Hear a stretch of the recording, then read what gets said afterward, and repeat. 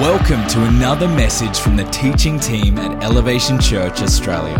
For more information about our church, service times and locations, visit elevationchurch.com.au. Welcome everyone. Happy Father's Day to all the men. We honour you today. Praise God for you, and I'm so glad you're here today. My name is Miles, the lead pastor of Elevation Church. It's my great honour to introduce our guest speaker today.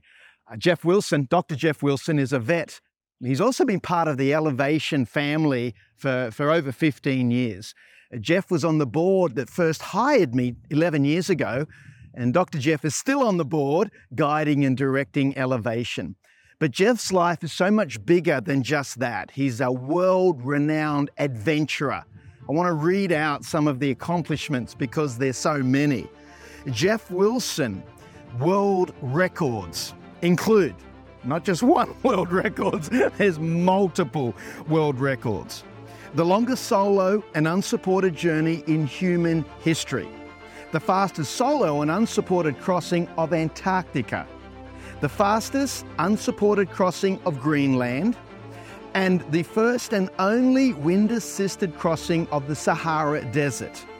Geoff has had a lifetime of tackling hardships, adventure, in the polar regions of the world. He is an Australian icon. In fact, Geoff recently was awarded the Order of Australia, which is the highest civilian award that anybody can receive. I'll never forget the time that Geoff took me from Australia to Papua New Guinea kite surfing.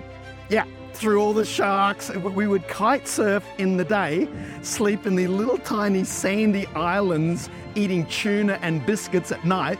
We did that for a whole week. Somehow I didn't get eaten by a shark and I'm still alive to share the story. He's a madman, but he's such an inspirational adventurer. But what I love most about Geoff is his love for God and his family. He's a devoted husband and an incredible father to 3 beautiful children. In fact, the current adventure that Geoff just left on is a 2-year adventure where his son Kit is going to be part of it. They're sailing right now as we have this Sunday together down to Patagonia, where they're going to head down to Antarctica together.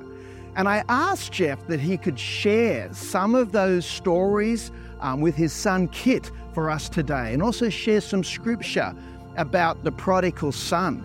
I don't know where you're at with your relationship with your dad or your children or with God, but here's what I do know. It's never too late for God to move into your life and to move into those relationships where God can restore and move and bring such health and wholeness that honestly might not be there. So I believe today is going to be inspiring, but also challenging, that there is a Father in heaven that loves you, crazy about you. You're the most important thing to him. And I believe God's going to speak to you today to feel that love, receive that love, and then pass that love on to your father or to your sons. And all the ladies in the house too. This message will speak to you. The love of the Father goes beyond gender. And I just can't wait for you to hear and be ministered to today. But before we hear from Kit and Geoff, I want to show you some of the clips of these crazy adventures that Geoff has been on in his lifetime. Take a look. An awe-inspiring, exhaustive list of world records defines Dr. Geoff Wilson. Are you ready? The first and only wind-assisted crossing of the Sahara Desert in 42 days. The first to cross Torres Strait by kiteboard. The fastest unsupported crossing of Greenland south to north in 18 days. The fastest solo unsupported coast-to-coast crossing of Antarctica in 53 days. The first summit of Dome Argus, the highest point of the polar plateau and the coldest naturally occurring place on Earth. The longest solo unsupported polar journey in human history, covering 5,306 kilometres kite skiing in Antarctica. And just in September, the first man to cross the Simpson Desert solo using wind power. And when the wind didn't blow, he dragged his kite-powered buggy by a rope around his waist and pulled it over more than 350 sand dunes. Constantly squeezing every drop out of life, Dr. Geoff Wilson, a family man, a vet, and a lifelong adventurer.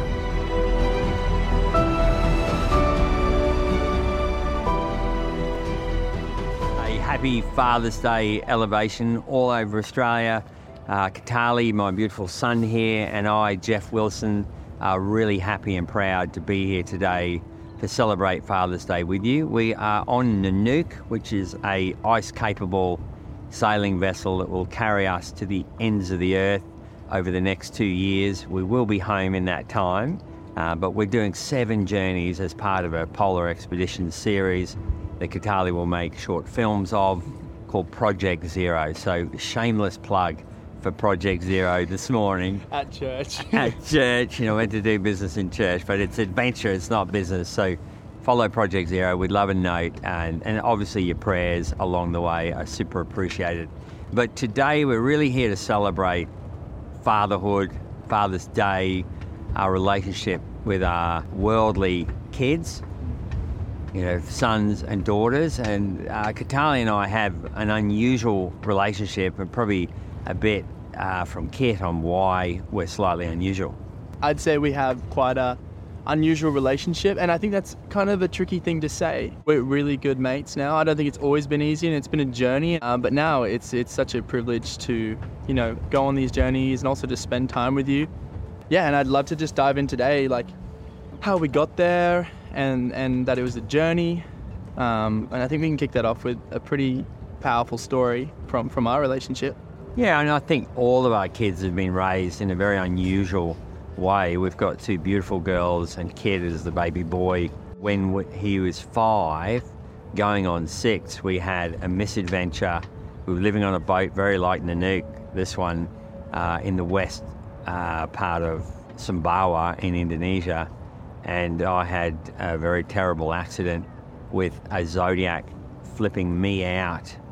A big rogue wave came into a bay, and the girls and I were washed into shallower water while the tender carried on its mad circle around and around. And after 3 attempts to try and get back on board to rescue Kit, who was caught underneath, he had his hands on the rope at the front of the Zodiac and was just getting bounced, and I could see him fatiguing.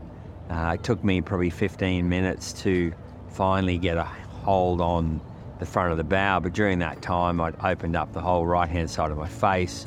I'd nearly been knocked out by the skeg and cut the back of my head 3 times. I was losing a significant amount of blood.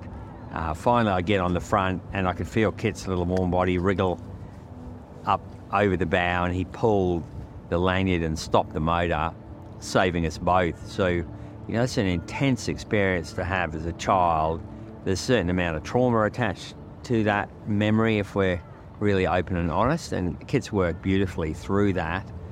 But it really set us up for a unique relationship from the get-go. I'm not saying that was an essential part of our friendship forming over time, but it's a key chapter, I think. It's definitely a key chapter, isn't it? And I think being so young and having that experience, like you said, I would never go that. I think it was a horrible experience in itself, and a really, really close call for both our lives. In recent years, I feel like we've revisited it, and I don't have many memories of it, except for kind of that key moment, I think, of feeling so incredibly lost. My young little 5-year-old life is about to come to an end, and then just feeling the presence of my dad behind me, being able to maneuver my leg onto his shoulder and get in the boat and kill the engine, and then turning around, and you have your dad coming over the edge of this boat and it's someone you've always idolized. And I think with parents, as a young kid, you view them as invincible, and he's got blood pouring out of his face. So I think it was a real equalizing moment of, I don't know, seeing how much love you had for me, that you were willing to sacrifice yourself. And though, like you said, it was a horrible situation, I look back on it now, having grown through it and had dialogue around it, and I think that's really, really important. This whole thing could have happened and we couldn't have chatted about it, but working through it and chatting about it, I think it's been really formative in our relationship. Yeah, I think, Father's Day today, we celebrate the good, the bad, the ugly of our parenting journey, and we're not here to make parents that might feel that they haven't done as good a job as they could have feel shame, but what we are saying is that everything's a journey. Like our Christian walk's a journey, our parenting walk is a journey.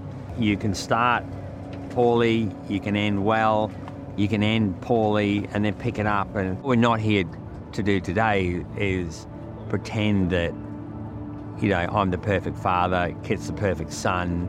We're pretty damn close. We're pretty damn close. But for those of you who are looking at this and realise, wow, I don't really feel like I did the best job. You know, it's to put aside the shame, but then revisit it and start doing the best job. So today I think Father's Day is about improving how we're fathering. So the single biggest thing I learned as a dad was just simply to give time. Time is the most important commodity for a child. Most dads who are healthy will give their life for their child. So that's not unusual. I think what is unusual is finding a dad that is willing to stop the busyness in their head and just give time to that child. So that to me is the single biggest thing. Also, I think I learnt from that whole experience, if I was willing to lay down my life completely for Kitali, and there was never a question, I would use every drop of blood in my body to save that boy, then how much more so with our Father in heaven who created us go out all stops to make sure that we're protected and loved. And I've used that knowledge many times in wilderness situations where it looked like all was lost. It looked like I was not coming home. And I called on the supernatural Father in heaven to create a miracle, whether it be in weather or the ending of a storm or a change in circumstance. And multiple times there's been a miracle that I could not explain any other way.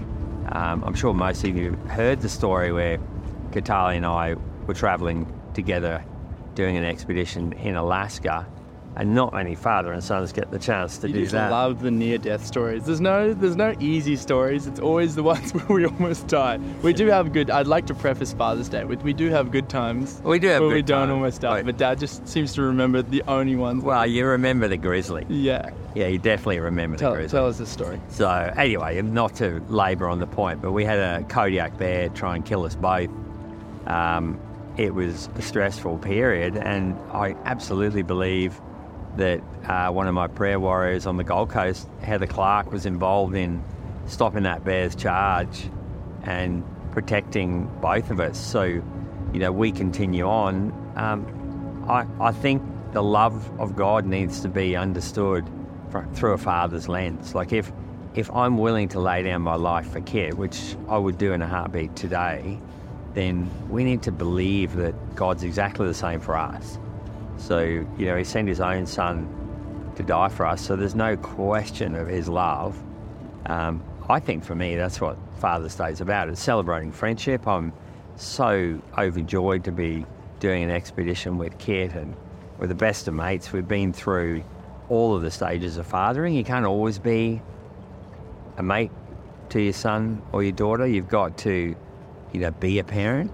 But thankfully, when they're older and we've created incredible characters in these guys, we can have deep friendships that mimic the friendship that we have with our Heavenly Father. So I think for me, that's the celebration of Father's Day. I love that. It's really cool.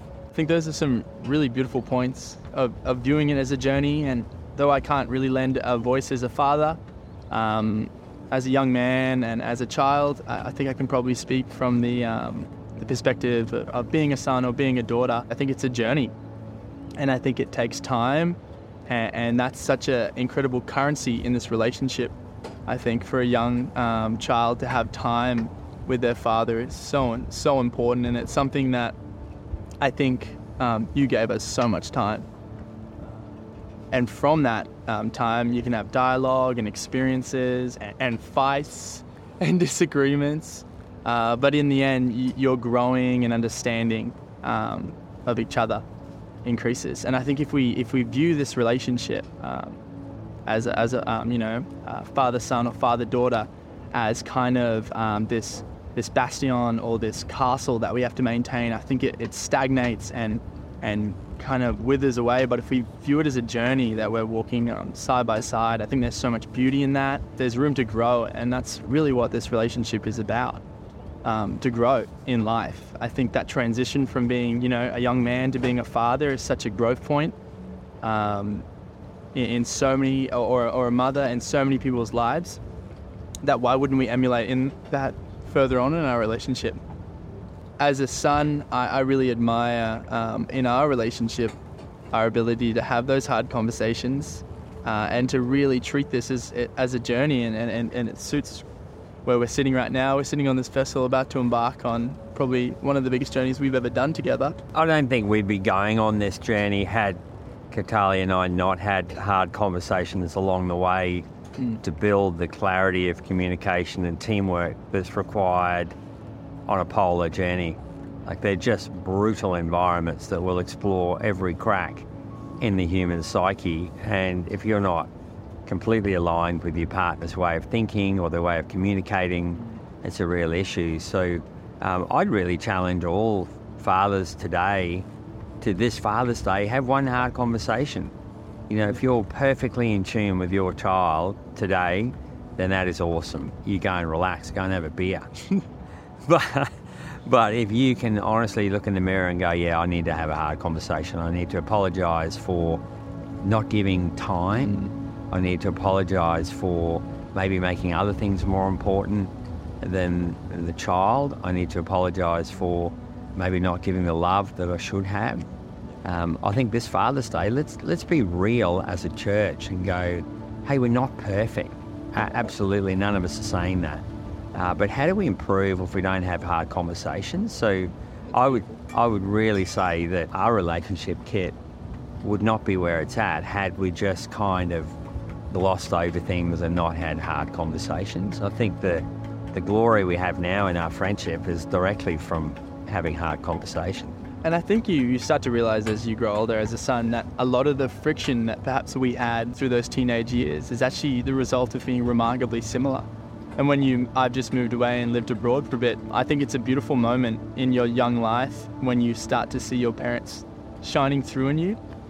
Very similar to the way I think a lot of people see God shining through in them in moments, in little flickers and glimmers. It's strange when you move away and you go, oh my gosh, that was so Geoff, or that was so Sarah. But there's also so much beauty in that. And I think when you approach a lot of conversations and fights or beautiful moments with that idea of a bit of each of us has been imparted on each other, I think you can really start to see what the intention is behind a lot of actions.